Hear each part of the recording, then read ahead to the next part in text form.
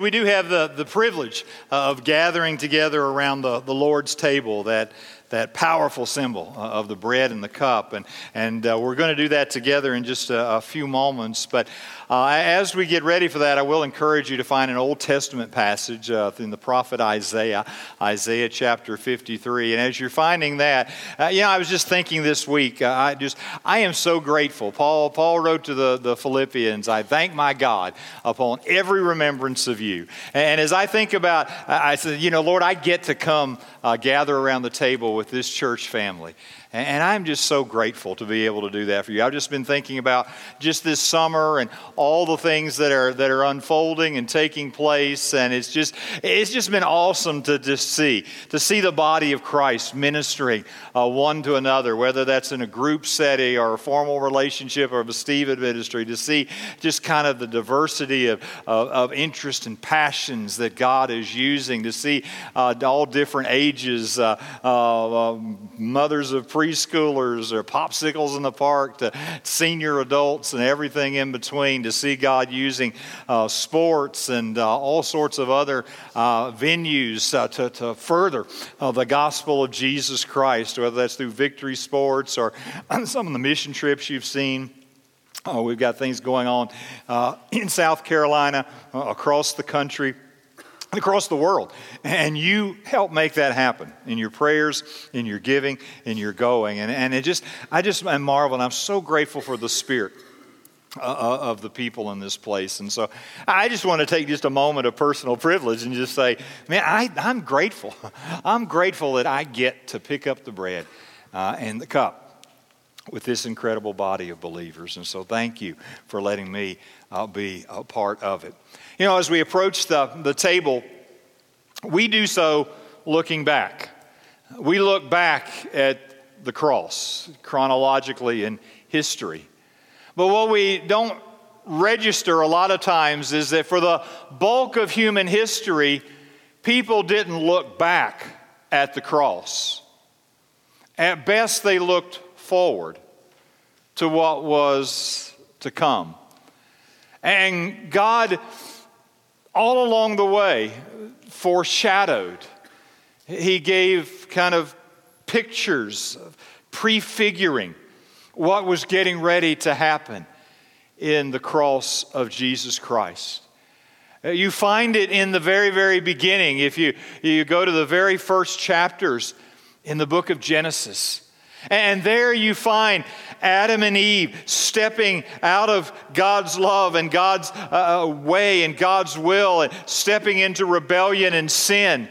And God intervenes, but even in that intervention, there is an act of grace, and there's a prefiguring of what's to come as an innocent animal is slain to give covering, physical covering, for the nakedness of Adam and Eve.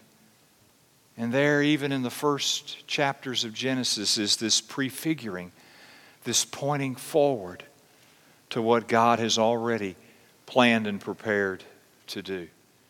You continue to flip through the pages of Scripture, and you bump into Abraham. And Abraham, who's been given this promise, he's going to be the father of this nation through whom the Messiah is going to come. And in this dramatic moment, he finally has this child that he's been waiting for decades, this child of promise, Isaac. And God asked him to lay him on the altar. In that dramatic moment there in Genesis 22, you find that God prefigures, He points ahead to what's going to happen as Isaac is taken off the altar and a substitute, a ram, appears in the thicket, and the ram is slain instead of the son, pointing to what is to come. And then certainly you continue on and you go to Exodus, and you find there that God is reaching to bring His people out of captivity in Egypt. And He does so in a dramatic event that we look back on and call Passover. And to prepare for that, there was the slaying of the Passover lamb. And there was taking of the blood, and there was putting it on the door frame. And that blood gave provision. It provided at least two things. One, it provided a protection from death, this escape from death, that death that was going to come through and visit the firstborn of Egypt would not strike those homes that were covered by the blood. But it also then became the source of their freedom from slavery. And it pointed forward to the ultimate Passover lamb that was going to come. Jesus Christ, who was going to come, and by His shed blood, He was going to give us the victory over death. That death would not have the final word. It would not have the final victory because of what Christ had done. He also provides us freedom from the slavery of sin, that we no longer have to live enslaved to sin, but we've been set free by the power of the crucified, dead, buried, and resurrected Lord Jesus Christ. And you continue through the pages of the Old Testament, and you come to the prophets, and you come to Isaiah, and you come to chapter 53. And in those moments, as you read those words, it perhaps hits you all over again that these were penned through the inspiration of the Holy Spirit some 700 years before Jesus walked physically the face of the earth. The prophet Isaiah gives us this incredible picture of the provision that God had already purposed, was already preparing, had already made for us. And so I thought, even though we look from this perspective of looking back and remembering and reflecting and rejoicing, that it may serve us well to also invite in anew and afresh the perspective of one who is looking forward to what was yet to come, and to see even how those that looked back picked up on that. So what I want to do very simply to prepare us for the bread and the cup this morning is to look at Isaiah 53, and it's so rich, we could spend so much time there. But I want us to just pick out 5 facts that Isaiah gave us under the inspiration of the Holy Spirit about the Messiah that from his perspective was still yet to come. And the first fact is simply this: the one who is Messiah would be fully without personal guilt. He would be fully without personal guilt. Look at verse 9 there. We'll jump back and forth in some verses in this chapter. And they made his grave with the wicked, and with a rich man in his death. Sounds familiar from the Gospels, does it not? Although he had done no violence, and there was no deceit in his mouth. This one who was killed, this one who was slain even alongside the wrongdoers whose body was laid in a rich man's tomb. This is the one who had no personal guilt. He was without sin. And so Peter, looking back on the cross, Peter who walked with Jesus all those years, would write, he, speaking of Jesus, he committed no sin. Neither was there deceit, as he picks up the words of Isaiah. Neither was there deceit found in his mouth. But one of the things that Isaiah prefigured, foreshadowed, Peter celebrated and remembered looking back, was that the one who was Messiah had no personal guilt. There was no sin in his own life. There was no time when he was outside of the love and the will of the Heavenly Father. And that was important, because it was that which qualified him to fulfill the role of Messiah. He was without personal guilt. But not only was he without personal guilt, but Isaiah goes on to tell us that he would suffer. This Messiah would suffer as a direct result of the sin of his people. That his suffering was directly connected to the sin of the people. Verse 5, but he was pierced, and as I just read these words, just picture the cross in your mind. Picture those events. But he was pierced for our transgressions. He was crushed for our iniquities. Upon him was the chastisement that brought us peace. And with his wounds we are healed. All we, like sheep, have gone astray. We have turned every one to his own way, our sin. And the Lord has laid on him the iniquity of us all. Verse 11. Out of the anguish of his soul he shall see and be satisfied.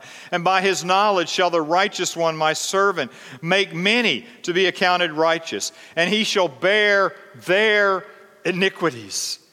Therefore, I will divide him a portion with the many, and he shall divide the spoil with the strong. Because he poured out his soul to death, and was numbered with the transgressors. Yet he bore the sin of the many, and makes intercession for transgressors. Everything that he did was a direct result of the sin of you and I. Our iniquities, our rebellion, our disobedience, our pushing God to the periphery of our life. Isaiah saw it looking forward. Again, Peter sees it looking back. He himself, as he wrote about Jesus, bore our sins in his body, our sins in his body on the tree, that we might die to sin and live to righteousness. And then he keeps picking up Isaiah's words. By his wounds you have been healed. By his wounds you've been healed. Our sins, our iniquities, our transgressions. He who was without personal guilt would suffer as a direct result of the sin of his people. Thirdly, Isaiah prefigured for us that he would suffer as a substitute, as one who would be in place of another. He would be a substitute for his people. We just read verses 5 and 6. Let me add verse 4 to that. Surely he has borne our griefs and carried our sorrows, yet we esteemed him stricken, smitten by God, and afflicted.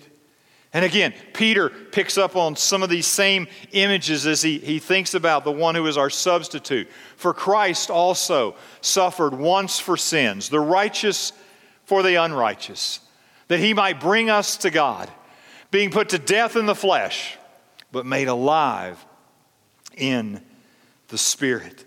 Theologians talk about the vicarious suffering, the vicarious suffering of Jesus Christ. Vicarious means that which was performed or suffered by one person as a substitute for another, to the benefit and the advantage of another. That's what Jesus Christ did for us, that he suffered as our substitute. He suffered vicariously, that what he did came for our benefit, for our advantage. Whenever I come across Isaiah 53:6, that powerful passage, I remember some evangelism training that I had years ago. It was through continuing witness training. Perhaps some of you had exposure to that years ago. All we, like sheep, have gone astray. We have turned every one to his own way. My story. And the Lord has laid on him the iniquity of us all.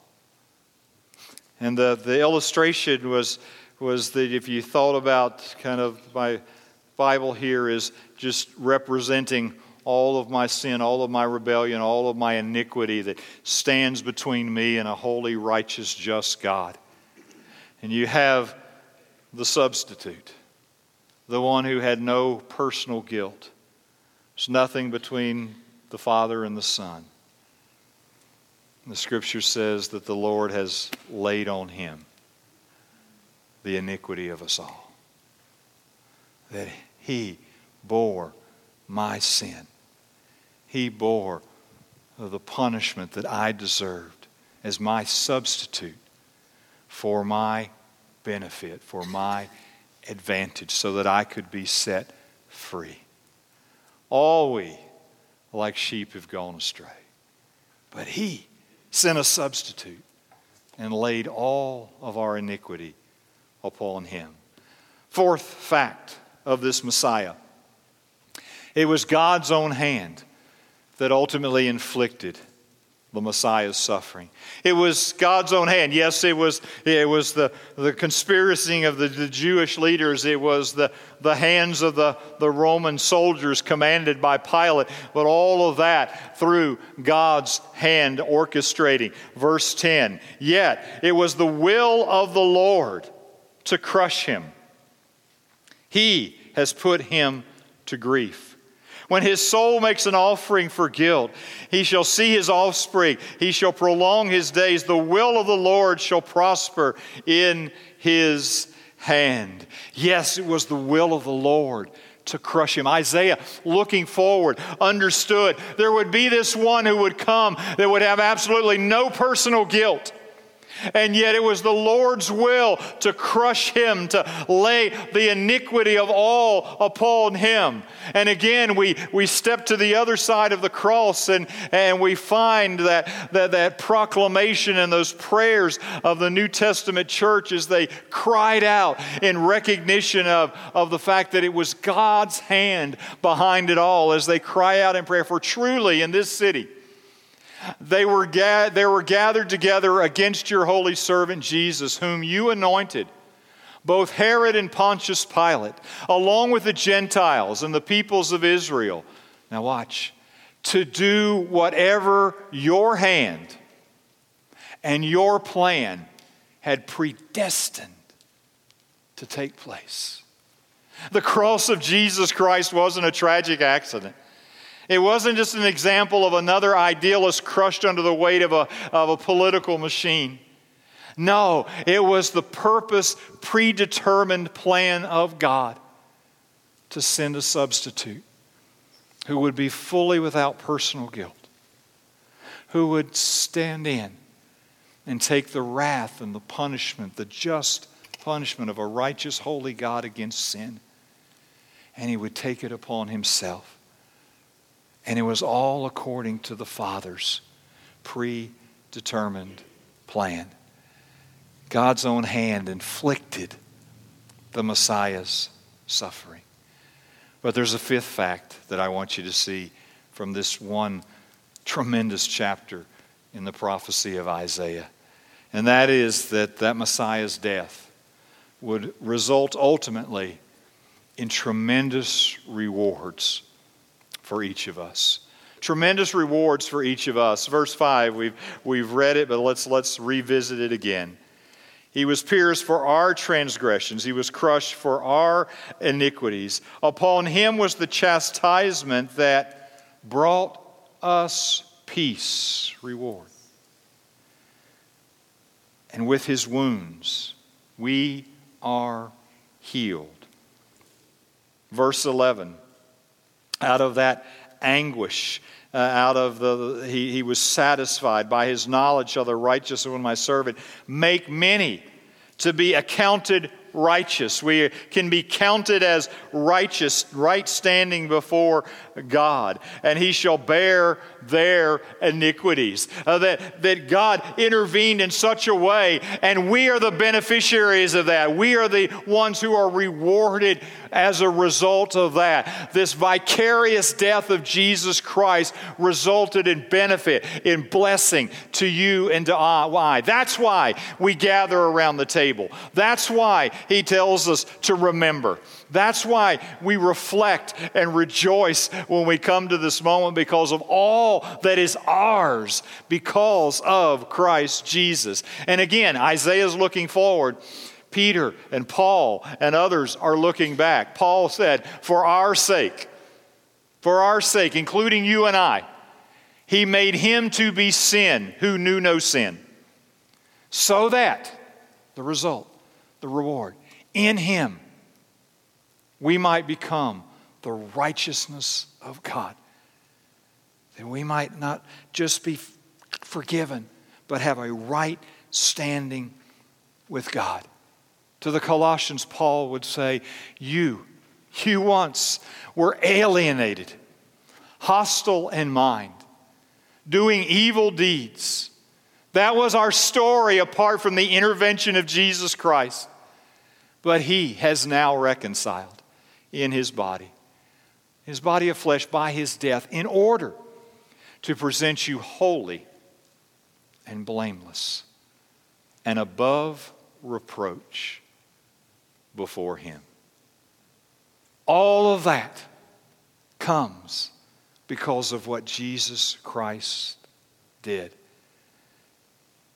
We talk theologically, if you will, about a twofold exchange. And both sides of that exchange are so important, and sometimes one gets emphasized perhaps to the detriment of the other. The first side of that exchange is a charging of a believer's sin to Christ that results in forgiveness. That I have earned a debt. I have earned a deficit. If you could think of it as in terms of like billions and billions of dollars, and I'm in red ink, and there is no way in multiple lifetimes I could ever pay it off. But He paid what He didn't owe so that I could be forgiven, so that my debt could be canceled, eliminated, paid in full. But that's just the first half of the exchange. And in and of itself, that doesn't make us fully right with God. You see, it's not only the charging of a believer's sin to Christ, but it's also the crediting of Christ's righteousness to the believer that results in justification, this righteousness, this right standing before God. You see, it's not just to get to a zero balance that's enough, but what's required is perfect love and perfect obedience. And if we had billions and billions and billions in debt, we also are supposed to have billions and billions and billions in assets. And just like we had no capacity to get rid of the debt, we don't have capacity on ourselves to get all the righteousness.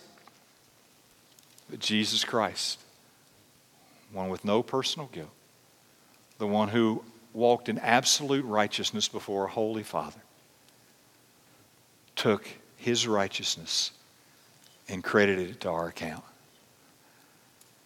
I mean, the money doesn't do justice to us, but it's like one day you recognized you were billions and billions of dollars in the red, so deeply buried nobody could find your zip code.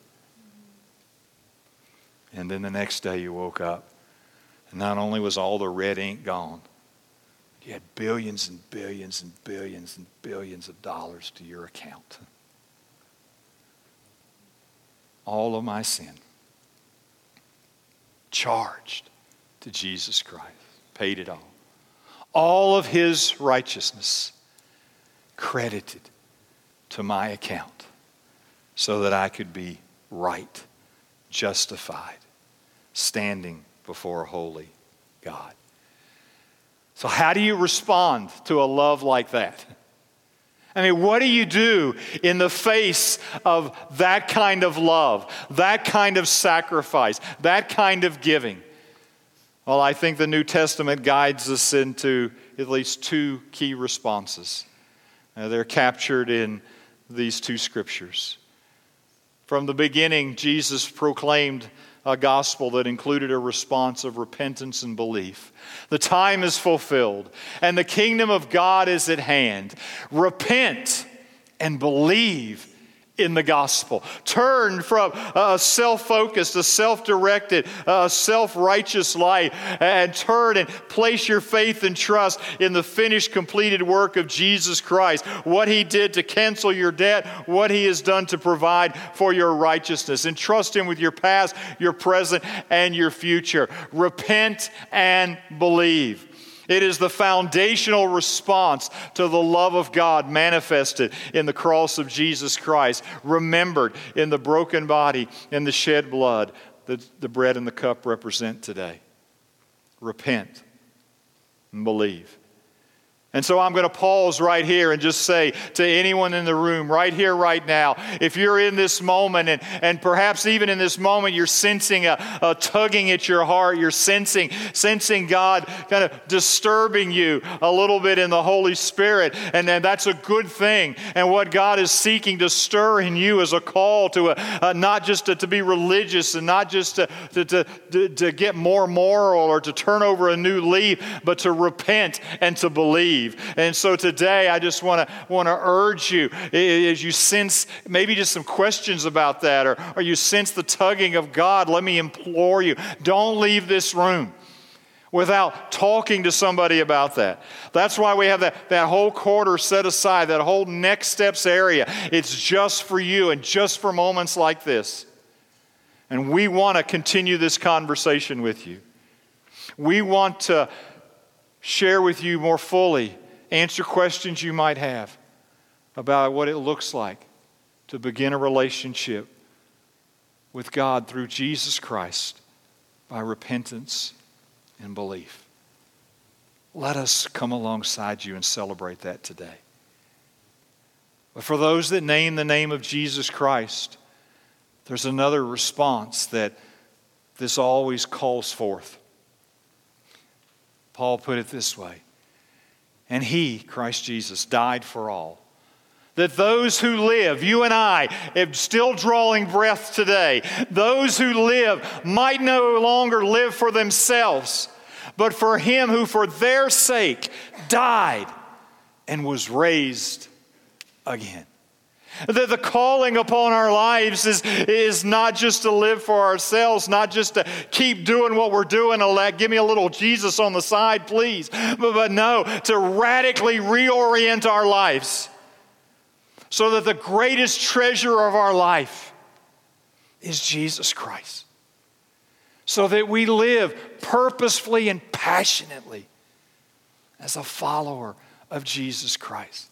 Whatever roles we have, whatever occupations and vocations we pursue, whatever hobbies and avocations, whatever our family relationships are, whatever our health is, whatever our financial standing is, all of those are important, but they are not most important. What's most important is, who do I live for?